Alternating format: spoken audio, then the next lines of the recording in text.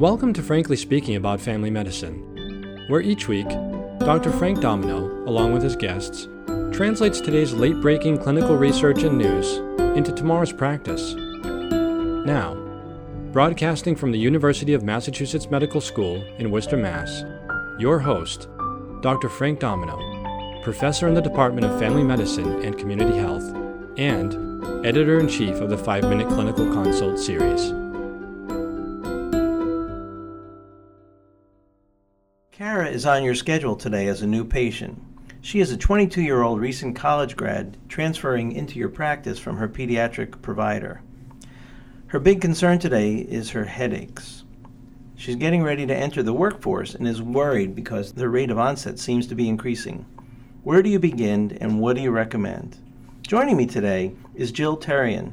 Jill is the director of the Nurse Practitioner Program at the University of Massachusetts Medical School, Graduate School of Nursing. Welcome to the show, Jill. Thank you, Frank.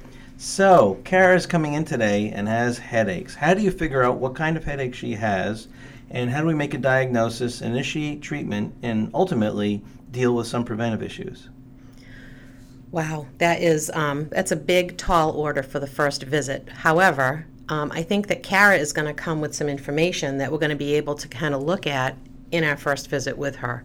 First of all, migraine headaches. Headache in general is a very common disorder across the country. And the characteristics of migraine in particular are that pain is associated with symptoms that precede the headache or accompanied with an aura, which can be sensory, motor, or language in its origin.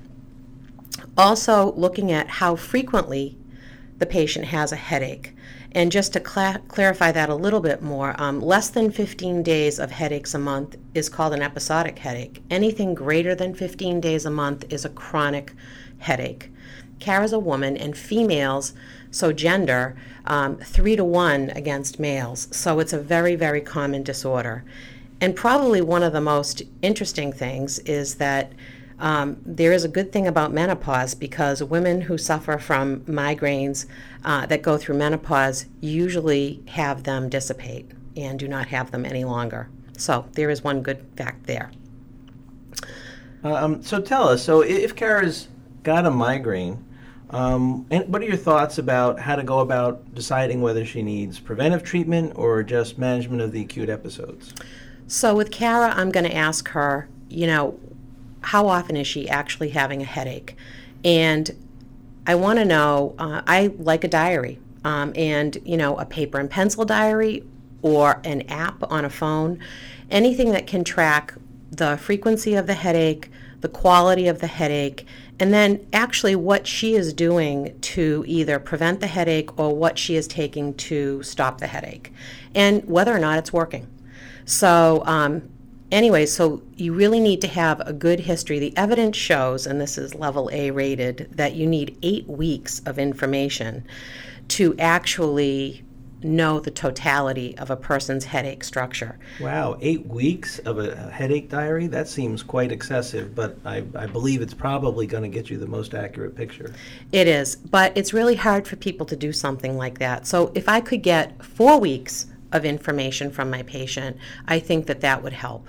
And since Kara is new to the practice like anyone else with a new patient, I really want to know what she's doing in her life and what her lifestyle is like. A key to what she just said is that she just moved home from college and her headaches are increasing. So is there something going on in her life? Is she living at home? Is she living in an apartment with, a lot of disruption? And really what is happening that could cause her headaches?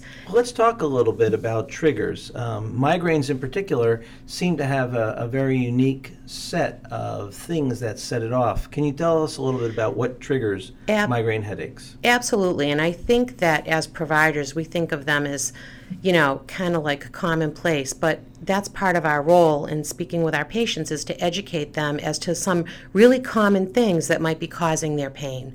So triggers such as what they take in for their diet, and that could include, certain wines and aged cheeses, chocolate, things that are really, chocolate. yeah, chocolate.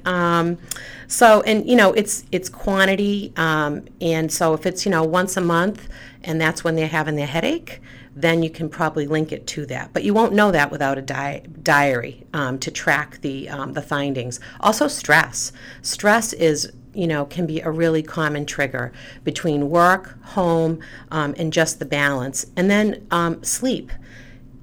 How many hours a night are they sleeping? Is it good quality sleep?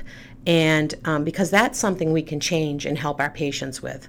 Visual stimuli, there is anecdotal evidence about computer screen time and the time that you are on a screen before you actually go to sleep at night can be disruptive. One thing that I think about with patients who have chronic headaches is their over-the-counter medication use and misuse. Can you speak to that a bit? Absolutely. When patients get up in the morning, there are some that will just automatically take their acetaminophen or their ibuprofen without having a headache. And, they can lead to the rebound headache. And so you really need to know what they're taking and when. Okay. Jill, you mentioned earlier a little bit about technology. Any thoughts about apps that are of benefit? Well, it's interesting because we live in a society now that is just so tech savvy, tech connected, that I wanted to look at, is there any evidence that says that apps will help our headache sufferers?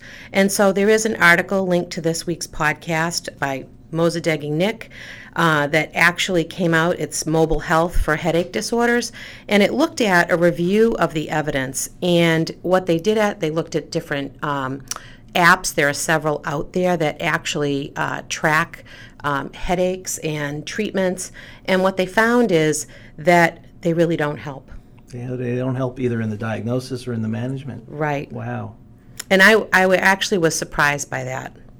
One thing I think of, Jill, with my headache patients, especially those who have yet to be diagnosed, they come in with this unilateral, pulsating type of headache, and their fear is they have some tumor there. Can you tell us about what the indications are for imaging and what the red flags that we should keep in mind?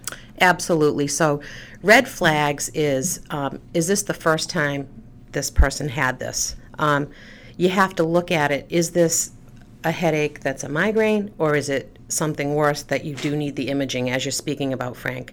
So it's really a few common things to remember. Anybody with their first headache like this over the age of 50, that would be concerning.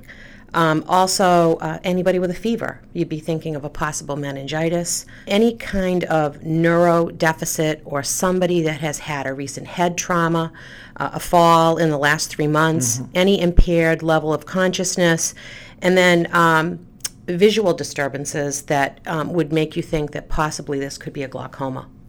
Good. I've also found that people who have brain tumors often have an altered mental status exam. And so if you can test their memory and test their ability to do simple computations, you can almost always rule out at least a frontal lobe lesion. Well, those are very, very interesting. So let's talk quickly about what's new in the treatment of migraine. We know that we sometimes use suppressive agents like beta blockers or tricyclic antidepressants. Are there any new treatments out there to help prevent migraines? So, yes, there is one that actually, again, is in the resource list that talked about Botox. And I mean, when Botox came out, this ended up being an incidental finding that actually migraine sufferers that were using Botox for, cosmetic reasons actually found that their headaches had lessened in frequency or possibly even gone away with the botulism toxin injections. But I want to caution you against thinking that this is just something that you would do first line. This is, Botox is got about a 2 to 3% response in chronic migraine sufferers. Those are the people that are having headaches more than 15 days a month. And it also has some side effects because the way that the Botox is given is in several injections along the head and neck. And, what you want to know is this the first, if you are a person that might fit into this category and might use this, is the person giving you the Botox somebody that does it on a regular basis? They have found that providers that don't use Botox on a regular basis or give it on a regular basis are not as good as those that are seasoned at it. Great. Well, Jill, thanks so much. This is a great review of both how to make a good diagnosis and what's new in regards to treatment. Thank you, Frank. Practice pointer. Migraine headaches can be best diagnosed using a headache diary that can go on for weeks to help identify what the causes are, including common triggers like menses, diet, altered sleep, and maybe even visual stimuli. Thank you for listening to Frankly Speaking About Family Medicine, brought to you by Pri-Med. For more information about the article referenced in today's episode, look under the resources section of the episode landing page. Need help reaching your CME credit goal this year?